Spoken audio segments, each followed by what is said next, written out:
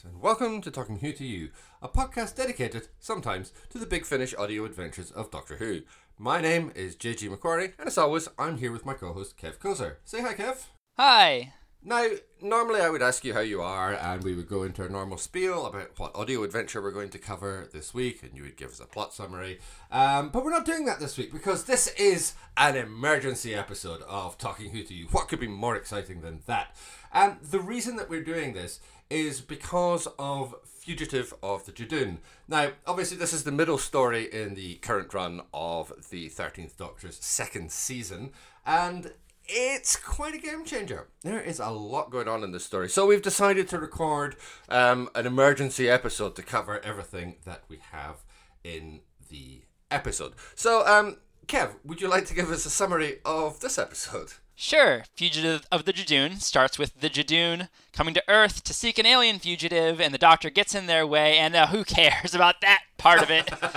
Because, first off, Jack Harkness is back, and he has a message to deliver to the Doctor that he delivers through her companions. But also, the fugitive the Judoon is seeking is none other than the Doctor herself.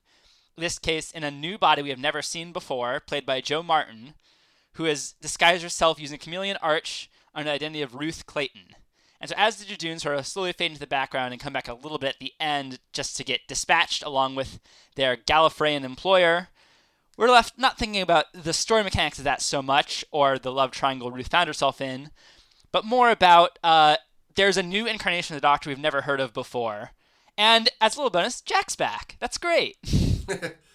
Fantastic. Well, okay, now we've got that bit out of the way. How are you doing this week, Kev? I'm still a little wired. It was really insane watching this. And I was unfortunately spoiled on it thanks to some very trigger-happy Twitter users.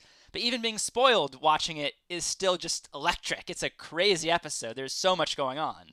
Yeah, it was really something. I kind of have the same thing as well. I watched this live and I was completely unspoiled. So every kind of revelation that came out, it was just all, completely fresh, completely new. And it was such a... Yeah, I don't know that this is a perfect episode of Doctor Who. We'll get into sort of discussing it as we go through the whole thing. But I think there has rarely been a more exciting episode of Doctor Who, if you know what I mean, just for the kind of, oh my god, kind of angle. There's just so much that gets sort of thrown out, covering this. So we have to start somewhere. So where do you want to start? The revelations, the Judoon, the companions, the Doctor, the other Doctor? What do you fancy? Let's start with my, honestly, favorite bit of the episode. I want to start with John Barrowman returning to the show. It's that was so fun. And it was just so, I know we've covered Lives of Captain Jack on this podcast before. We know that John Barrowman has sort of kept in habit of playing this character. To say nothing of, the number of Torchwood audios we have yet to sort of unpack. But still, it's just so nice to see him on screen and still have it. And the way he interacted with Graham and later Ryan and Yaz is just so lovely and funny. It's just so fun to have that character back and to have John Barrowman really give it his all. Yeah, it felt absolutely glorious. And being unspoiled on it, I was watching this with my husband and we were just sitting on the sofa. My husband's he only kind of really watches Doctor Who because I do. So he's at best the most casual of casual fans. And we were just kind of sitting there sort of talking and then you get the voice sort of 15 seconds before you get his appearance. And we were sort of looking at each other going, that guy sounds a lot like somebody's either doing a really ropey American accent or oh my god, it's Jack. And it was such a jaw-dropping moment. It was just really amazing. And he of course he makes a grand entrance and bounds on stage, and he's everything you would want from Jack sort of returning after a decade of absence in Doctor Who. And like you say, yeah, he's just still got it. He's still been playing the character for Big Finish, so he's still got his hand in, as it were. And he's just such a joy to behold on screen. Yeah, he's just lovely here. I think his appearance here is also a great microcosm of the episode as a whole. Because, when he's not flirting or being funny, he's delivering this, very portentous arc, for lack of a better term, BS. Something about the last Cybermen, and I don't know, none of that has much interest to me as it's just sort of ominous words. But you buy it because it's John Barrowman as Jack, and he's saying those things. And so it's just, even as like stuff that is usually red flags when watching Doctor Who, I'm pretty sure I've said in this podcast before, I'm sort of very agnostic about putting arcs and big mysteries in Doctor Who. But yeah, it's coming from Jack. I wouldn't mind. It's a great use for exposition. Well, he's just so charming at being able to deliver it, and that does make a difference. It helps it all go down, so much easier. And one of the things with Captain Jack is that when he interacts with any other part of the Doctor's sort of world, so when he meets Martha, when he meets Rose, when he's even meeting Jackie, he just has that ability to develop instant chemistry. Like from the first line when he's speaking to Graham, it's there. Even before Graham gets the big kiss on the lips, it's there. It happens again with Ryan. It happens again with Yaz. He's just, it's like one of his genuine skills is that he's just very charismatic to watch on screen, and he can just form this instant rapport with people, and that's exactly how it proves here. And so yeah, you're right, he's delivering kind of the big pretentious message, basically beware the Ides of March for lack of any other comparison, but he does it in such a charming way, and he does it with such ease when he's talking to these companions that you just can't help but kind of, even if you're not invested in it, you can't help but kind of get pulled along with it. Yeah, and I think it's almost knowingly, like, we have to deliver this sort of portentous sort of setup for a season finale. So let's have Jack do it, because that just makes it go down so much easier. If we have to sort of indulge in this sort of thing, having it come from John Barrowman, everyone's going to accept that much readier. And of course, like, that's accurate. It's not a complaint. I mean, I'm glad they did, and I really hope this means he's going to show up for the season finale as well. I would be staggered if this is the only appearance of Captain Jack. It suddenly makes sense of that really unexpected Torchwood reference back in the first episode of Spyfall, which nobody expected. I think it's C just sort of absentmindedly sort of says, Unit don't exist anymore, Torchwood don't exist anymore. And it was such a weird thing because Torchwood hasn't been referenced in such a long time, and yet now it looks like foreshadowing. But I haven't read anything in reviews or fan write-ups or anything else that suggested, I wonder if that's something which is going to come up in the future. It was just this kind of weird offhanded comment, but now it kind of makes sense. And I really like little details like that. I like, that feels like smart writing. And I want to see more of John Barrowman in the show. Of course I do. I'm dying to see him interact with Jodie Whittaker. That's just going to be amazing when that happens. And nice wig. Yeah, I would love to see him interact with Jodie Whittaker. And I think that's almost sort of one of the big teases of this episode is the fact that we don't get that. But it's a kind of smart withholding, I think. Because that way, now we have something to look forward to. The Jack's arc isn't really closed in the show yet until at least we get that sort of interaction. So, and it also means the Doctor has more time freed up for the other big thing on this show, which I just set us up for a great transition. But I do want to just go back a little bit and also say that I think what you're talking about with Torchwood coming up again, I think Chibnall has this good sense of continuity with the previous two eras that Moffat didn't have with the Davies era. With Moffat, it felt much more like a clean break of him doing whatever he wanted to do. But Chibnall seems to actively want to sort of engage with these past histories of Doctor Who, and I think that is significant and very cool as well. Yeah, I agree, and I think it's interesting having spent so long denying Doctor Who's history basically through the entirety of the previous season, to now see those huge sort of swings at continuity, characters coming back, whatever it is. It speaks to a real degree of confidence in the way that he's able to kind of juggle these elements. Now, whether any of this comes together or not is a separate question. There's a lot of stuff going on here, and it could easily be brilliant, and it could easily, be catastrophic.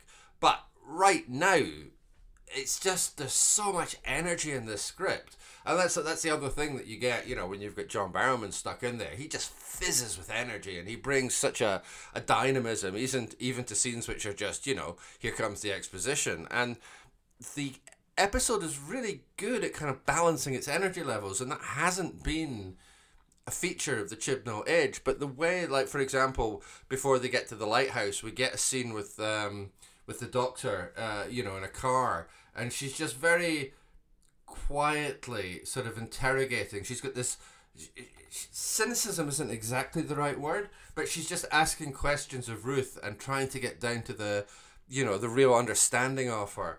And then we get to the lighthouse, and then we get the Chameleon Arch, and then we get the buried TARDIS and all this kind of stuff. But the way that it slows down like that and gives the episode space to breathe, that feels so kind of redolent of the RTD era. So you're right, I think the engagement with the past of the show is very there, but it's not just in terms of like the big arcs or the big continuity things. I think the sort of energy levels and the beat of the episode is also kind of doing that, and it's amazing what a difference it makes. It really, this feels like such a well-paced episode, and it's because we get these slow moments where there's time for a bit of reflection, there's time for some interrogation or whatever it is, and it makes the episode come alive.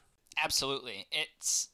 I think that is sort of what differentiates this episode from what could be a much more sort of it differentiates this episode from a Let's Kill Hitler. Trying to find a polite way to say that, but it's definitely, there's more grounding in the characters here and less just stuff being thrown at you every 3 seconds. Differences from a sort of Spyfall even, which I also thought was a little overcrowded. And I think part of that might come from Chibnall's co-writer on this episode, Vinay Patel, who wrote Demons of the Punjab last season. And that was also sort of a more slower, more character-focused episode. I think that sort of hand here really helps it out. Yeah, no, I think that's true. And I think, I mean, like mentioning Spyfall, what I rewatched Spyfall once since it was broadcast, and it really went up in my estimation. I enjoyed it a lot more on a second viewing. But now it feels like the prologue to which this is the chapter, if you know what I mean. This feels like it's like there are moments in Spyfall, like there's a moment in the second episode where the companions are in the kind of half-built housing estate because they're on the run, and we get a couple of moments where it does slow down and they kind of start asking questions about what's going on, but it's not quite balanced as well as it is here, even though it's sort of kind of doing the same thing. But yeah, here with those moments where we get the slower beats and the slower sort of character moments, I agree with you. I think it's Vinay Patel's sort of influence here, and it just, I don't know how the script was divvied up. Of course, I don't know which bit Chris Chibnall wrote and which bit Vinay Patel wrote. Although I think we can probably guess. But whatever it is, whatever that sensibility is, in terms of being able to control those character moments and control the way that the script is sort of moving forward, you can definitely see progress on from the way that Spyfall did it. And Spyfall didn't do it that badly. I don't want to make it sound like I'm being harsh towards Spyfall, but this just does it much better. Yeah, I think it's that balance that really makes the episode sing. And I guess let's talk about the other big twist. Let's sort of finally get around to it. A new incarnation of the Doctor. And Jo Martin, I think it solely rests on her shoulder to sort of pull this off. It's something that could very easily feel sort of cheap or shoehorned in if it just coming out of the blue like this. But Jo Martin makes a fantastic Doctor, so it makes me very happy to sort of see it. Yeah, I couldn't agree more. And that moment, that revelation, like all the way through the episode, we knew that there was something up with her. We knew that there was something going on that wasn't just on the level. She just wasn't this innocent tour guide from Gloucester. And the more it went through, the more you can't help but think, well, what's this going to be? I never in a million years would I have come up with the answer, oh, she's the Doctor. That was such a brilliant play. Like, even when they were doing the, like, there was a certain point where they were doing that, like, follow the light, break the glass. I was thinking, okay, maybe a touch pretentious, and then you start to think, that does sound familiar, and then you think it's the Chameleon Arch. Even when the Chameleon Arch was happening, I was thinking, it's going to be the Rani. It's definitely going to be that's what was in the back of my mind, because we haven't had another, like, big returning character that hasn't been touched by sort of Davis or Moffat. So I was thinking, oh god, if they go for the Rani, I'm just going to die in my seat here. That was going to be so cool that they've played it that way. And then it's the Doctor, and it's like, oh my god, that's even more cool. That's so phenomenal. I had a smile that practically wrapped around the whole of my skull at that point. It was such a well delivered kind of moment. And you're right, Jo Martin is so great, and she gives two, completely different performances. As Ruth, she's nice but kind, a little bit bumbling, but she's just sort of fairly regular, sort of fairly normal kind of character that's going to get caught up in whatever shenanigans the Doctor's involved with this week. But the moment she becomes the Doctor, it's a completely different performance. And it's not just in the voice, it's in the way that she stands, it's in the way that she projects herself, it's the confidence. It's such a kind of bravura performance. I can't really, I could ramble on about it a lot longer than I already have, but I can't praise it enough. Yeah, I like you're saying, like, even down to, like, sort of the way she sort of just stands is just very significant and, like, powerful. And it's just, I'm trying to avoid saying doctorish, because who can define what is a doctor? But it's not. Yeah, no, it absolutely is. It's just instantly, yeah. And the transformation between those two characters is so well done. I think Jo Martin, like, it's all on her shoulders, and she pulls it off so well. Like, in lesser hands, this would be, like I've said before, a lot tackier, a lot less interesting. But I was so along for the ride because just from the moment she starts playing the Doctor, because it's such a fun character playing the Doctor. And it's almost a little frustrating that she is in this sort of John Hurt status from now and forever, as this sort of in-between Doctor who, if she's lucky, will get a lot of Big Finish box sets, but not, a proper numbered Doctor, because she is so good at it. She is amazing, and I think I'm right in saying I don't believe that I've ever seen her in anything else. Looking over her filmography, she's done a whole raft of sort of very kind of bog standard, like, British TV. She's been in Holby City, she's been in EastEnders, Hollyoaks, The Bill. It's all very kind of familiar. This is just, this is what every actor goes through. They've all been in these shows, they've been running forever. And there's nothing in it which I think I've ever seen. But there's also nothing in it that necessarily suggests that she's capable of a performance of that level. They're all, like, things like EastEnders or Holby City. They're soap operas. They're not, necessarily big kind of primetime drama or whatever. I don't mean that necessarily to denigrate them, but it's just you get different performances in those kind of shows. And yet, the second she steps out and she's the Doctor, she's got the costume on, she's got the look going, the whole thing, and it's just, it's such a powerful moment. And Jo Martin she's so crucial to everything with that working, and she just could not be stronger. And what a good costume. I mean, yes. That's the thing, is the costume and the TARDIS interior, everything about this is such a very specifically well-designed Doctor. And in a very classic way, too. I guess we'll get into soon where we think she fits in the Doctor's timeline, but it's definitely going for the whole 60s, edging on 70s vibe that Chibnall clearly wants us to sort of think about when we see this Doctor sort of style, and it conveys that so well. And I know one of the things that kind of makes it feel sort of convincingly Doctor-y is the way that the 13th Doctor, and we have to find some way of referring to her, and I'm grudging to use the Dr. Ruth thing which is coming in, but okay, whatever. The way that those two characters interact with each other, like they snipe at each other, and they take pot shots at each other's clothing, and oh well, you're all unicorns and rainbows and all this kind of stuff, and that feels authentically of the Doctor when the Doctor meets him or herself, but at the same time, it's not just replicating, dialogue from a previous, it's not the Dandy and the Clown line from the Three Doctors or whatever, or jokes about decorative vegetables. It's its own thing. And that's great, because it would be so easy in that moment to have a line which is just a callback or something else, but it doesn't do that. It doesn't take the easy kind of nostalgia tweak. It's just, this is how these two Doctors interact, and it's very similar to the way that we've heard other Doctors when they interact with each other, but it's not the same. And I really admire that. We've said it before, especially when talking about Big Finish, but not everything has to be a reference to something. Not everything has to be, I recognize that line from ... It's something like Sleep is for Tortoises and all these lines that keep getting recycled. We don't have that here, and I really admire that restraint, because it would have been so easy to go for the kind of fan baiting here, and that's not what we get. They essentially say, "You've redecorated, I don't like it," without saying it in that many words. Because Exactly. if they said it in that many words, it would be a little obnoxious. But instead, you get the same vibe, but in its own sort of unique permutation of these two doctors meeting. Exactly. And yeah, it's fantastic. I think that's a great sort of jumping off point to talk about Jodie Whittaker in this episode, who is on like a 5-episode hot streak of being incredible. Oh, I love Jodie in this so much. I think this is the best performance she's given as the Doctor, and you'll remember from our discussions in Spyfall, I just adored her in Spyfall.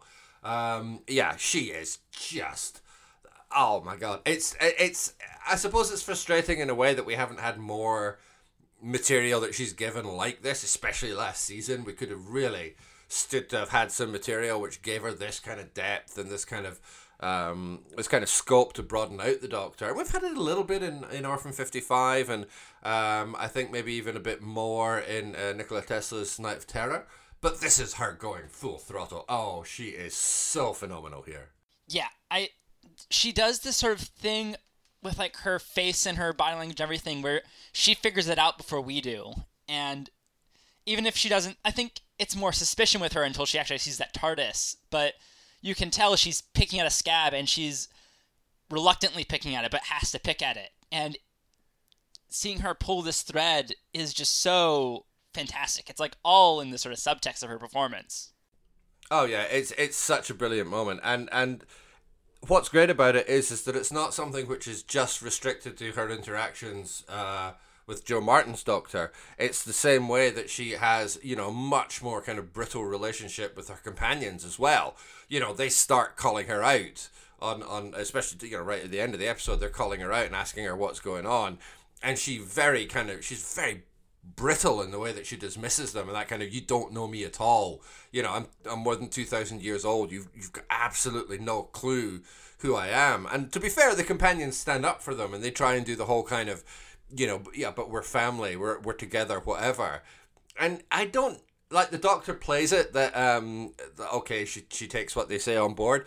I'm not convinced that the Doctor does. I think she may be putting that on just to sort of mollify them. But either way, I just really love the fact that her performance and the range that she's given is extended out beyond just the kind of the plot elements or the new Doctor or the other Gallifreyan that we meet or whatever. It's something which extends right the way through the whole kind of performance across the episode, and that makes it feel sort of much more organic, much more sort of naturally fitting to the character.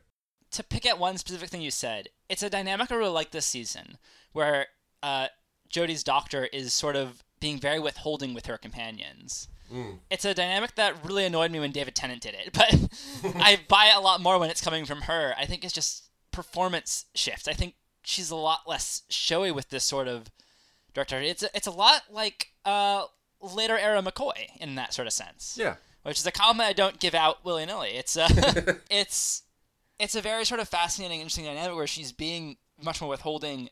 She's talked about going to Gallifrey, but hasn't mentioned that it's been destroyed to them. And she brings up that Jo Martin is playing, that Ruth Clayton was an incarnation of her, but didn't quite go into all the details of that it's this much darker incarnation, or that it's, she doesn't know how it fits into her timeline quite so much. And I think that's such an interesting dynamic to have, where I hate that I have this sort of negative impulse of, but no way they pay it off well. Just because I've been kind of sour on this last few seasons of Doctor Who trying to pay off things like that.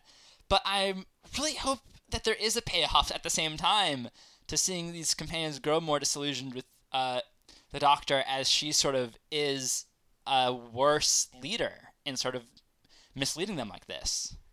Yeah, I think it is an absolutely fascinating dynamic. I think it's such a fascinating detail that she's been kind of dropping her companions off somewhere and then just leaving them, and she's going off and searching for the Master and going back to Gallifrey and whatever, and she just kind of abandons her companions in order to in the thinnest of pretexts, so that she can go off and explore the thing that interests her. And obviously at that particular point, the thing that interests her is not Graham, Ryan and Yaz. It's her own story. It's her own quest to find the Master and discover what's happened to Gallifrey. That's such a an interesting detail, and I love the way that it's underplayed. They don't, like, again, if this had been David Tennant in the role, this would have been a massive point of angst. It would have been a huge kind of, swelling of the orchestra, and up comes the choir moment as he admits that he's been away doing this. Here it's played in a completely opposite kind of register. It's relatively low key, but it's such a significant moment. It speaks so much about the way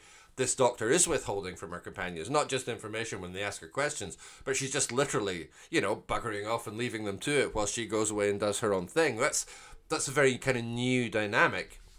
And it's really exciting. It gives the character of the Doctor somewhere to go that we haven't seen. I agree when you mention like the 10th Doctor and all that kind of stuff. I completely agree with everything that you say there. And it's just I'm so loving the way that this Doctor is kind of developing and growing and having her own sort of ways of approaching things. That I couldn't, when I say I couldn't imagine this story with another Doctor, it's not that none of the other Doctors could have played this role or played this story. They could have done. But this still somehow feels so unique to the 13th Doctor. This wouldn't work if it was Capaldi. This wouldn't work if it was Smith. That's not an insult to them, but it just feels such a core element of the 13th Doctor that we're seeing kind of emerging here. And that makes the character so exciting. It makes it so worth engaging with. I think that's one of the biggest positives of season 12 that we've seen so far, is that it really does feel tailor-made to its cast. Whereas a lot of the episodes last season, you could sort of play the sort of shuffle game around with them and still get fairly solid episodes. This is being written to Jodie Whittaker and the rest of the cast's strengths. And I think that makes a world of difference. And I think that's why there hasn't been any duds so far this season, is mostly because the writers sort of know how to write and who to write for this go-around. And that means that we're getting like a lot more interesting stories that the cast can handle very well. Well, absolutely. And I think one of the most interesting aspects about this is that the writers that we're having back this season are, broadly speaking, this isn't going to be true next week, but broadly speaking, they're the ones that people went, oh, well, they should definitely come back. Like Demons of the Punjab was an absolute triumph of story last season.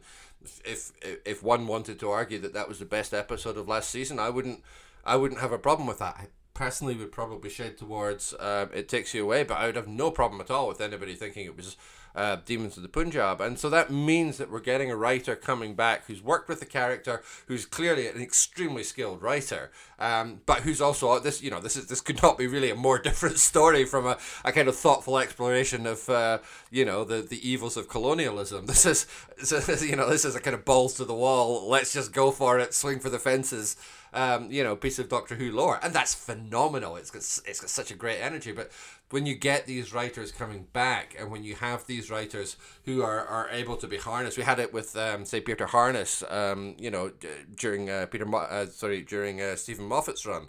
You get these writers who you think, okay, now that we know we can get these writers on board, this is what we want to have, and this is what they're going to bring to the table. And for something like Orphan 55, I can't even say it properly now. Sorry, something like Orphan 55, it was a slight letdown, but I think that's only because of the pedigree of It Takes You Away. And, you can't help but have expectations. So when you have, a writer like Ed Heim, and he's turned out an episode as good as that, you want Orphan 55 to be as good as that. And it isn't. Orphan 55 isn't. I don't think it's a bad story. I think it's a messy story that's got a lot to recommend it. But it's not as good as that. So when we have Vinny Patel coming back and doing a story which is every bit as good as Demons of the Punjab, but in a completely different register, it's such a... I can't wait to see what he's going to write next season, because he can prove that he can do Doctor Who in more than just one mode. It's not just a historical, or it's not just an action adventure. He's got range, he's got scope. So I'm dying to find out what he's going to come up with next. Absolutely. I definitely think Vinay Patel will probably end the season as sort of the superstar of it, unless we get really surprised by the season finale or one of the upcoming episodes. But to sort of take all these complicated things and handle it so well in such an energizing and fun way, I think that's real talent. And I mean, no question. Well, I'm sort of split. I mean, this is definitely the most technically proficient story of the season for sure. And I think the only reason I'm sort of hesitating on calling it my favorite is because it is not what I like to see from Doctor Who, and from a pure subjective standpoint. But no question, in terms of degree of difficulty and how well it's pulled off, and the minimal amount of sort of obvious flaws and messiness, this is sort of the clearest home run of the series so far. Oh yeah, absolutely. The funny thing about this is this is now the third time in 5 episodes that I've said, wow, this is the best episode the Chibnall era has given us. Because watching the first episode of Spyfall, and it has that particularly the last few minutes from the Masters revealed at the end of Spyfall Part 1, it has that same, anything can happen, swing for the fences kind of energy. And I watched that and thought, yeah, this is the best episode the Chibnall era has given it. Then I thought it again at Spyfall Part 2, and now I've thought it again with Fugitive of the Judoon, and that's quite something. That must mean that we're getting a good season somewhere. And even the other 2 stories, Orphan 55 and Nikola Tesla's Night of Terror, they're both good stories. There's a lot to recommend both of those stories. They're a bit messy. They could both maybe do with a revision or 2, but they're both still very engaging stories. I'm kind of loving this season.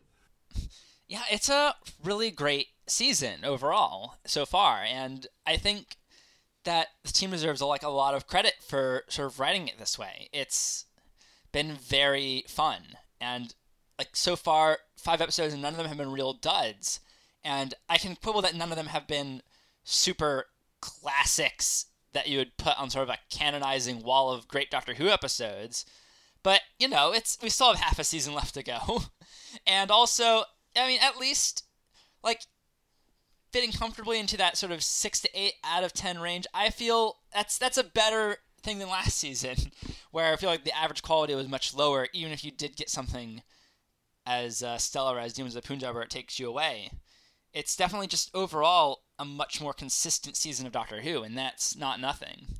No, absolutely not. And I think consistency is really the thing.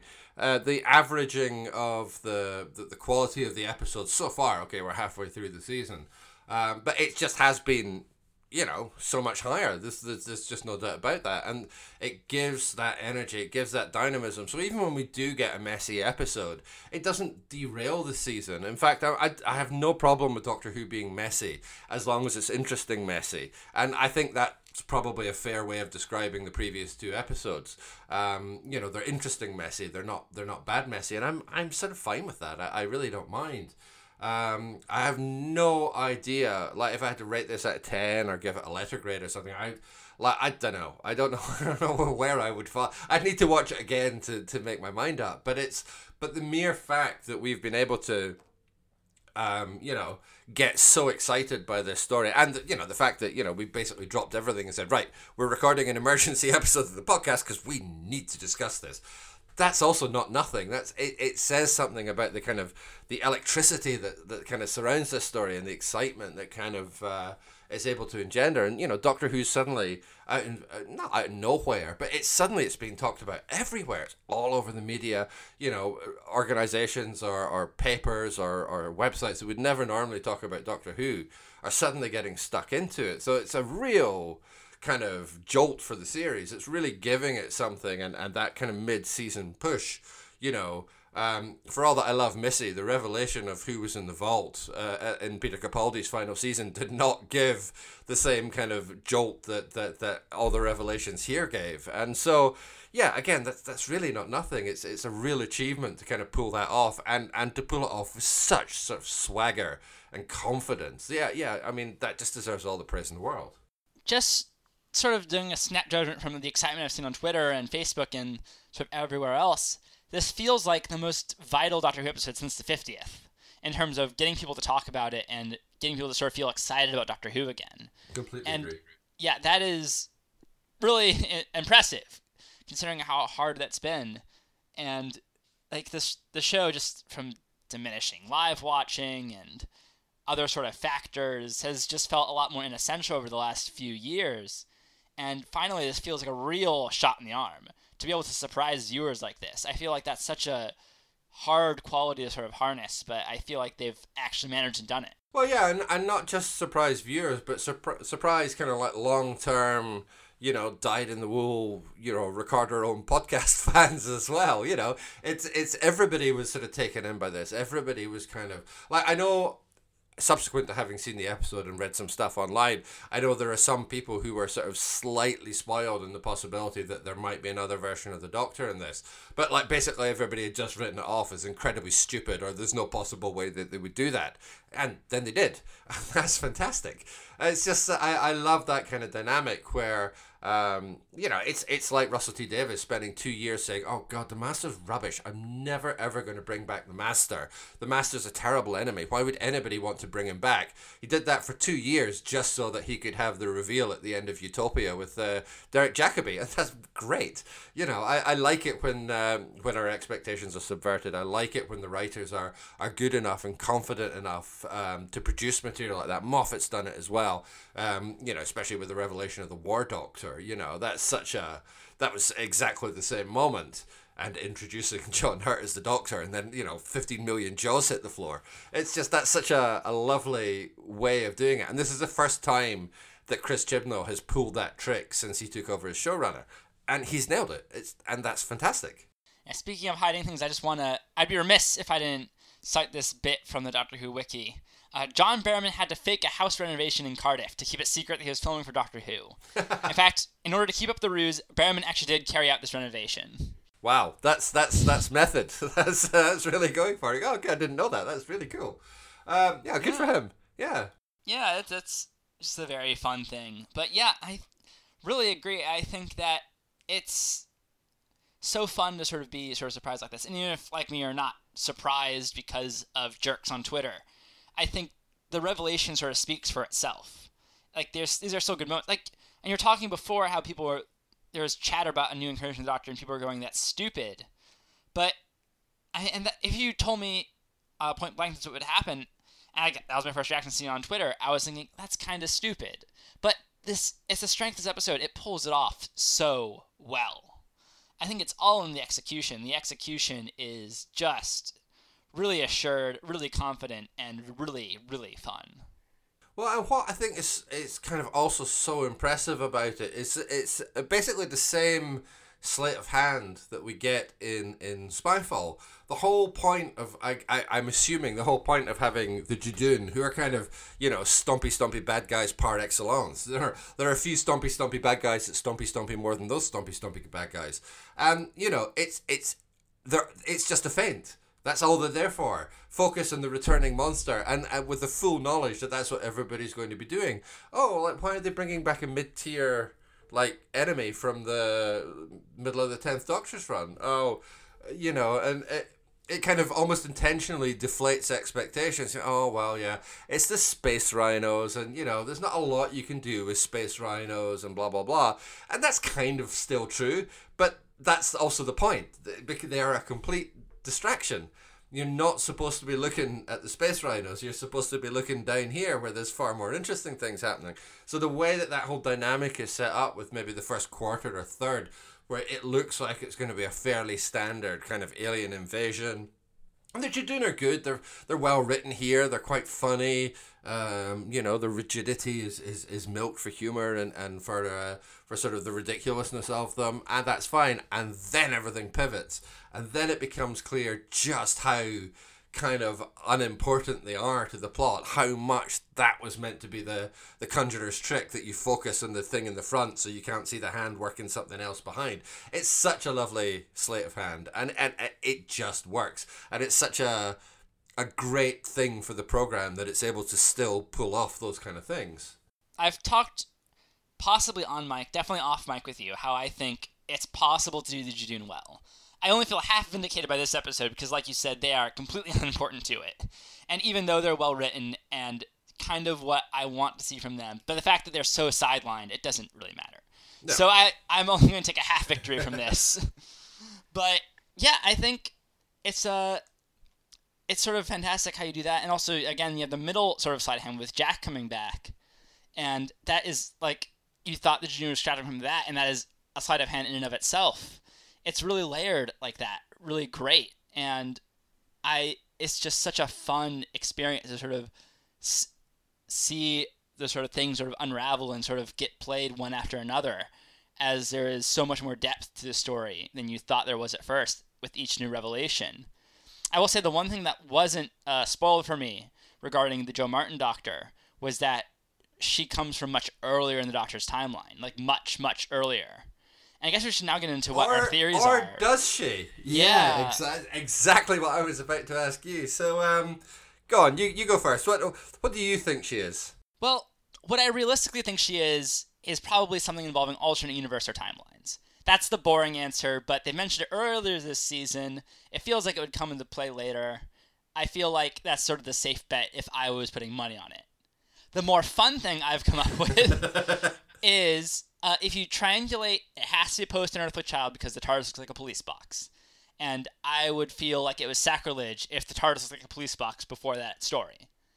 It has to be before the third and fourth Doctor eras because she doesn't recognize the sonic screwdriver in its current form, which is when sort of and also just from the design of the TARDIS and other factors like that, it just is trying to evoke more late 60s than any of those other eras. So that leaves us with really one option, a season 6B Doctor. Yes. Now, I'm not a big fan of the season 6B theory. I don't think it's bad. I think it's an interesting kind of thing to play around with, but I don't know that I've never quite kind of got on board with it somehow. But I don't know. I'm really... I agree with you. I think this is going to be like an Elseworlds or like Crisis on Infinite Gallifrey or whatever. I'm thinking that's most likely to be the explanation. But there's also a bit of me which is thinking... I don't know. This season has done such a good job of subverting expectations. And you know, Chris Chibnall is a fan of very, very long standing. There's no doubt that he knows about 6B and anything else. You know, he's a proper hardcore fan. So I somehow also slightly think that maybe like 6B is like an obvious place for people to go when it comes to this Doctor. Which makes me think that's not what it's going to be. Because that feels like it's the same sleight of hand that we were talking about before. Oh, here's 6B just waving at you right here at the front of the stage. Whereas somewhere back here, you know, in the wings, is what really is going on is the thing. So, I agree with you. I think 6B is a plausible way of this going. But I also, because it's plausible, that also makes me think it's not going to be that. Yeah, and it would also require a lot of explanation. Like I said, I'm not betting on it being 6B. I just think it's lines up too perfectly. It's a fun sort of jumping off point to discuss. And I guess I feel like I should explain for those who don't know. 6B is the idea that the Doctor had adventures in between the end of the War Games when the Time Lords sentence him and before the Time Lords regenerate him into the third Doctor. And there was a memory wipe involved. There's so many things that sort of line up perfectly if you do like sort of look into what season 6B is. But that's it. It lines up perfectly. That's why I don't trust it. But there's also the Doctor gets a line. She says that it can't possibly be her past because they don't know about the destruction of Gallifrey. And I know that there's mind wiping involved at the end of 6B or after, you know, the Doctor's trial because his ability to understand the TARDIS is removed and blah blah blah and he regenerates into John Pertwee. I know that that's sitting there, but there's something about the way the Doctor said no, that it can't be my past because they would know that Gallifrey was destroyed. I don't know why I feel that was the important line. But there's something about it, and just because it all lines up so well for 6B, it's got to be something else. I'm really I'm with you when you say it would be sacrilege to have a police box TARDIS pre an unearthly child. I completely agree with that. I don't think that they would do that. Even Moffat didn't do that. He kind of walked up to the line of doing something with the first Doctor with Clara helping the Doctor to choose the right TARDIS or whatever, but. I don't think he would do that, but I don't know. That's what makes it so exciting. There's you can have a dozen different fan theories Like, maybe it's the Valeyard. I don't know. Why not? You know, but that she's actually the Valeyard, or maybe Gat is the Valeyard, or maybe Gat is the Rani. I don't know. But you can have like a dozen fan theories, and that's what makes this episode such fun, to have a conversation like this with other Doctor Who fans. And like, we've been doing this podcast for more than 2 years now, and I love doing this podcast with you. I have such a great time talking about Doctor Who, and I just enjoy doing it every single week. And this episode is such a great example of why we can become so enthused and so passionate and so kind of into the whole thing, because there's loads of explanations. That you can think it's 6B, and I can think it's the Valeyard, and somebody else can think it's a pre-William Hartnell Doctor, and somebody else can think something else, and whatever. It's such fun being able to have that pleasure of debating all these things and discussing them. And we're definitely not going to get all the answers next week, but who knows, maybe we'll get other questions raised as well. It makes the whole show so exciting at this time, and that is not just for Doctor Who fans. As we said before, other people are getting drawn into the conversation. It's such a shot in the arm for the show. It's such a bolt of electricity, and it's kind of thrilling to get pulled along with it. Yeah, I mean, I'd feel like a jerk if I didn't also say, of course I love doing this podcast with you as well. And like you said, I agree with everything you said. It's just fantastic to sort of have this sort of dialogue around Doctor Who and have it feel essential to have dialogue around again. We're not dragging our feet to talk about this episode in Spyfall like we sort of were last season, where we just had a brief touch-up with Jodie's first episode and then sort of a really quick catch-ups whenever we had slow weeks. This is, it's an emergency episode. It feels much more vital than it has in years, and that is so fantastic. I think vital is exactly the word for it. It just, like you mentioned, the 50th, that's what it feels like.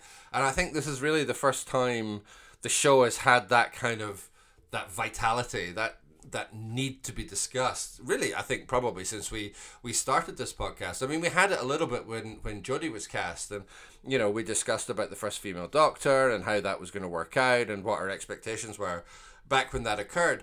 But it felt a little bit more like whoever had been cast as the 13th Doctor, whether it was Jodie Whittaker or whether it was going to be, I don't know, Mira Sayal or whoever was, top of everybody's list. It doesn't matter. But whoever that person was when that person was cast, I think we would have probably sat down and had a conversation about it anyway. I would have been quite happy if it had been Lenny Henry that had been cast, but that's just me. And I think those kind of things, like I'm sure when Jodie leaves, the next person will want to have a conversation about that as well. But that's par for the course. That's normally what happens when a Doctor regenerates. But like this kind of vitalness, that need to talk about it, that's something different. And it's just, it's such a thrill. Absolutely a thrill. So now I feel like we have to do an awkward shift, because I want to talk about our third and fourth episodes this season without having to sort of save them for a sort of catch-up later down the road. But it feels so weird to sort of go back and talk about them knowing what we know. So I guess I'll keep my thoughts brief. Orphan 55, I think you touched on them earlier, though. They are both interesting, weird, and flawed episodes. And they're definitely, especially Orphan 55, more what I want to see from Doctor Who as a sort of my general inclination, even in their flawedness. But I appreciate that they're there, more so than I appreciated any of the one-offs from last season. Or most of them, I should say. Yeah, I think Orphan 55 might end up being the interesting one. Especially because we get that revelation at the end of Orphan 55 about the fact that this wasn't actually Earth, but it was one alternative timeline, or whatever it was. And that's a very unusual thing for Doctor Who to do. Normally, we'll get something explicit which says, okay, now we're in a divergent timeline, or now we're in a parallel universe, or whatever it's going to be. This time, it was just kind of presented de facto. Okay, this was one alternative timeline, and if you don't do something, here comes the finger wagging, then you're going to end up like the monsters. You're going to destroy the planet. Fine.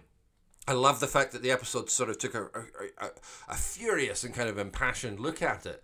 But now that we've had this episode, and we've had the Doctor talking about time swirling around her, and the fact that Jack Harkness and the Master and Gallifrey and herself and all this stuff is happening, I'm wondering if at some point we're going to go back to Orphan 55, not necessarily to revisit it, but we'll maybe get information which makes that episode make a little bit more sense. A lot of people were very critical about the fact that it was just like some random additional timeline bloody blah that, you know, it wasn't really explained or whatever. So I do wonder if we're going to go back and get that. But I do love that episode's passion. I think it's a messy episode. I think it's clearly an episode that's either had production difficulties or struggled with script writing or script editing or something, because it's very, very sloppy in places. But I do love its passion. I love its fury and how convinced it is that it needs to do this in order to get its message across. I think those aspects of it are terrific. It's very Third Doctor era in that way, which I really appreciate.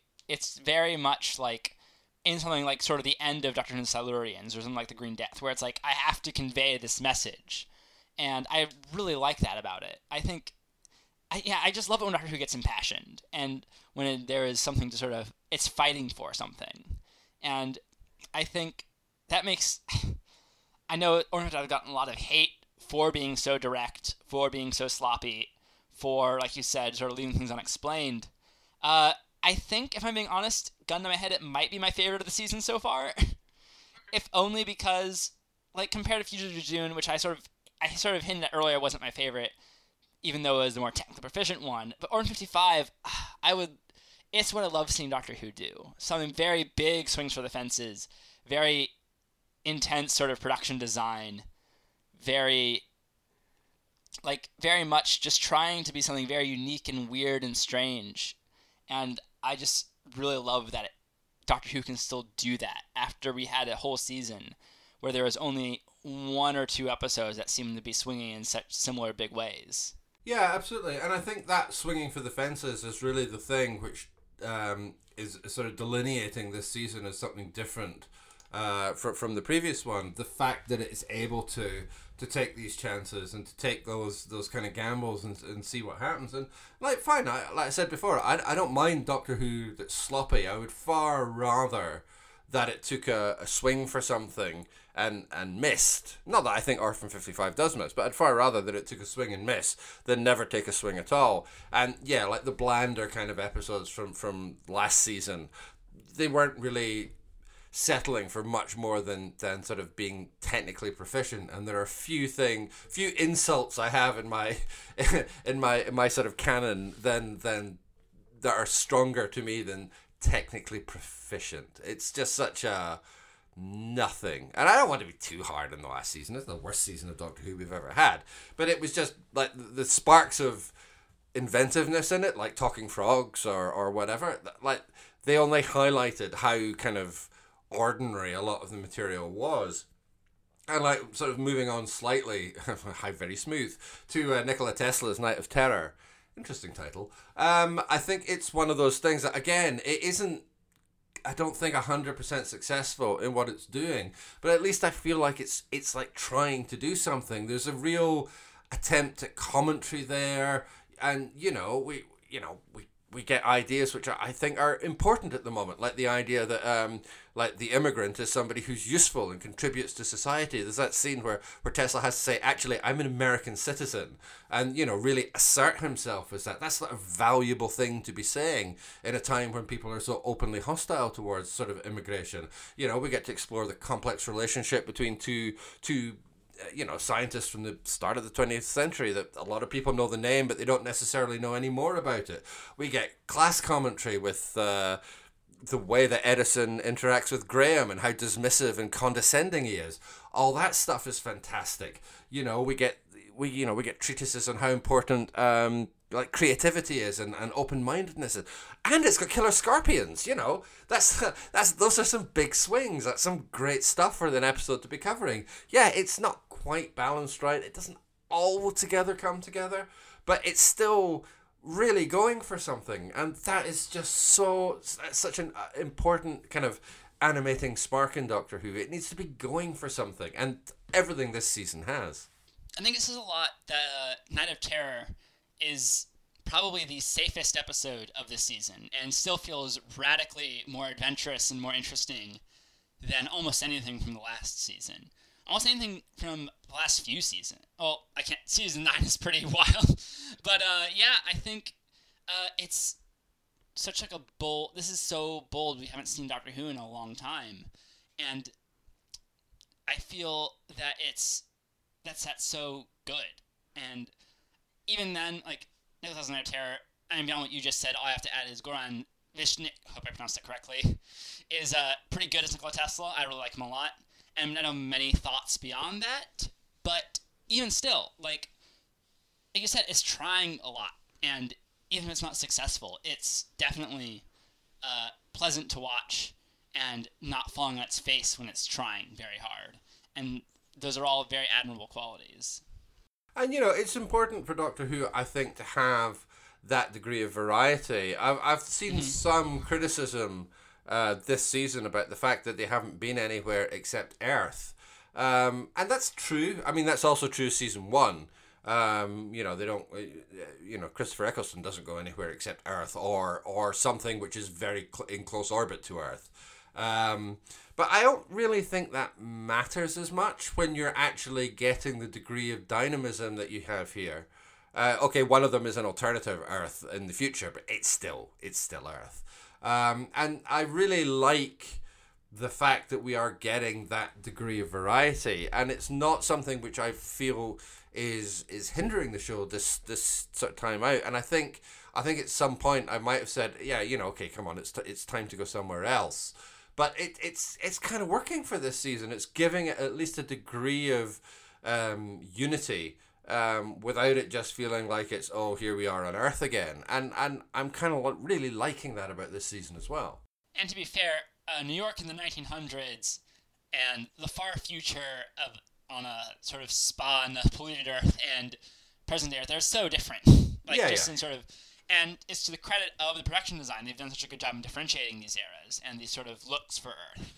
So it definitely hasn't felt same. Like, I didn't even realize that they were all set on Earth until you pointed that out, just because, yeah, they've done such a good job in differentiating these stories. And I feel like I'd rather have specificity and attention to detail on Earth than we're shooting in a quarry and you just have to accept it's an alien planet like it is for, say, the Ghost Monument or the Battle of whatever finale of last season. The Battle of the Failing Season, yeah.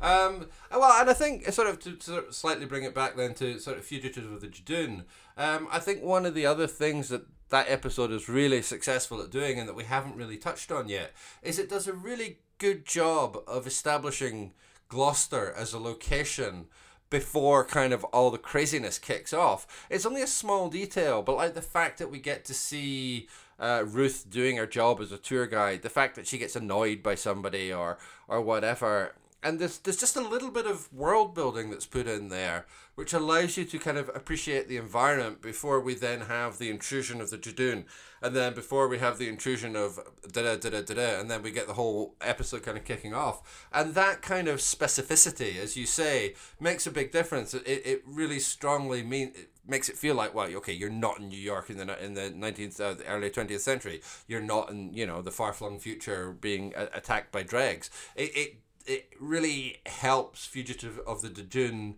establish itself as its own thing, even as it remains part of a spectrum of what's gone on in you know the previous episodes in the season. It's another really nice trick but it's a nice thing that Fugitive of the Judoon is able to deliver on. Yeah, I really think they use that sort of Gloucester filming location with the lighthouse and the cathedral so well.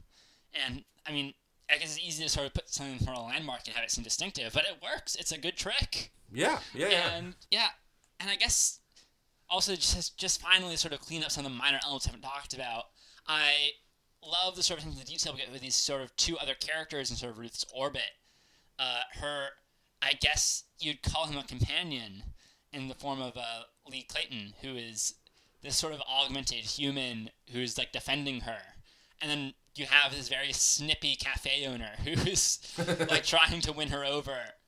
And they're both very fun and distinctive characters. And I like these sort of attention to detail that even though these are very throwaway red herring characters, essentially, we still get sort of full personalities for them. Oh yeah, and again, I think that's one of the things, one of the ways that the episode is able to establish that kind of scene setting is by having these kind of distinct but kind of basically fairly normal characters in that environment that you get to appreciate and spend a little time with before the main plot kind of kicks off.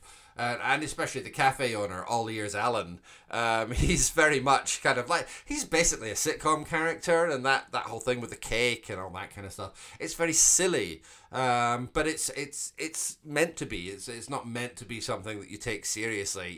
You're like, he's keeping this big dossier, and like on one hand you could go, oh, like you're talking about stalking, and that shouldn't be something you treat as a joke or whatever, but it's clearly being written as a very kind of light scene. It's just meant to be a bit of comedy, so that you get drawn into these characters, and then once you're drawn in, we start to get the revelations about them, and that's fine. The cafe owner gets killed off by the Jadoon, so we get to establish their ruthlessness again without it just being explained at us. And I think that's the other thing that this episode does very well. It's much more comfortable showing us stuff than telling us stuff, so we don't need to have half a dozen big speeches about, oh, the Jadoon are really rigid and they only follow the law and they can only do this and blah, blah, blah, blah. We get a little bit of that just so the audiences are clued in, but much more than that, we just get to see them do the thing that they do.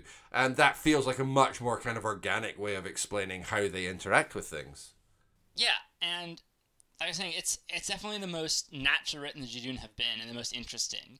And though it then sidelines them completely, so you don't really get an exploration of them, I think it really is sort of the idea of sort of using the entire animal to sort of borrow a phrase. Like everything sort of is placed perfectly and given just the correct amount of attention it sort of deserves, and that gives the whole episode sort of full feeling. It's not overstuffed like Orphan 55 or Spyfall, and it's not feeling thin like a lot of episodes last season. It really hits that balance well of things like the Jadoon and Alan serving their purpose and then being shown to the side, while things like, say, the Joe Martin Doctor really getting a chance to shine and still having the full time to explore her, in as much as Chibnall is willing to explore her at this point in the season. Yeah, exactly. I mean, we need to get enough information about her that we're going to be keyed in and want to find out more, but we don't need to have everything revealed in this episode. And again, I think the episode does a really good job of striking that balance. To sort of slightly zoom out a little bit, I think one of the things that's most sort of genuinely fascinating about this is that there's still like a bunch of stuff that we haven't talked about yet. We've been going for over an hour. We've been talking longer than the episode itself. We haven't talked about Gat yet. Like, who's Gat? Is she just some random Gallifreyan? Is she meant to be... Maybe she's the Rani, or maybe she's Romana. I don't know. But, like, again, it's another thing that we can speculate about. She's certainly got interesting... eyeshadow, so maybe, I don't know, maybe she comes from the planet of makeup. We just don't know. And it's just so many different pieces moving in this episode. Nick Briggs, to draw vaguely in line with Big Finish, is doing the voice of the Jadoon, or at least the Jadoon captain, I think it is. And, he's fantastic at doing that, both with the Hoko, Boko, Sofo, Molopo, and when they're being translated into English. And there's so many millions of things going on in this episode, and it all feels like it comes together. Nothing feels like a ball got dropped, and that's just great, man. I love that. Yeah, it's a really energizing episode of Doctor Who. It really makes me happy for where the season is going. And yeah, I feel like talking about it made me appreciate the season a lot more. I feel like I've been kind of down on it, but now that sort of thinking about putting it all into place, I do think that it's going pretty well, and I am really happy with what's coming next. Well, I mean, that sounds like a perfect way of sort of summing up this episode and sort of bringing the discussion to a close. Fantastic. So, great. Well, that's going to be our coverage for Fugitive of the Jadoon. Kev, would you care to tell people how they can get in touch with us? Sure.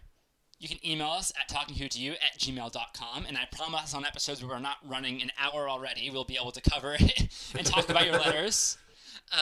You can also find us on Twitter at TalkingWhoToYou. You can find me on Twitter at KevKoser, that is KevKoeser. You can find more JG's writings at jgmcquarrie.scott, that is JGMCQUARRIE.scott. Please like, rate, review, and subscribe to the podcast, whatever podcatcher you use to help other people find it. Fantastic. Thank you very much. Now, at the end of our previous episode, I announced that we were going to be doing Son of the Dragon. Now, obviously, that's not what we've done this week because we have jumped into our emergency episode. However, next week, it will be Son of the Dragon. So next week, we shall be visiting the Fifth Doctor, Peri and Aramem, and we'll be encountering Vlad Dracula. So we very much hope that you're going to join us for that. But until then, keep talking.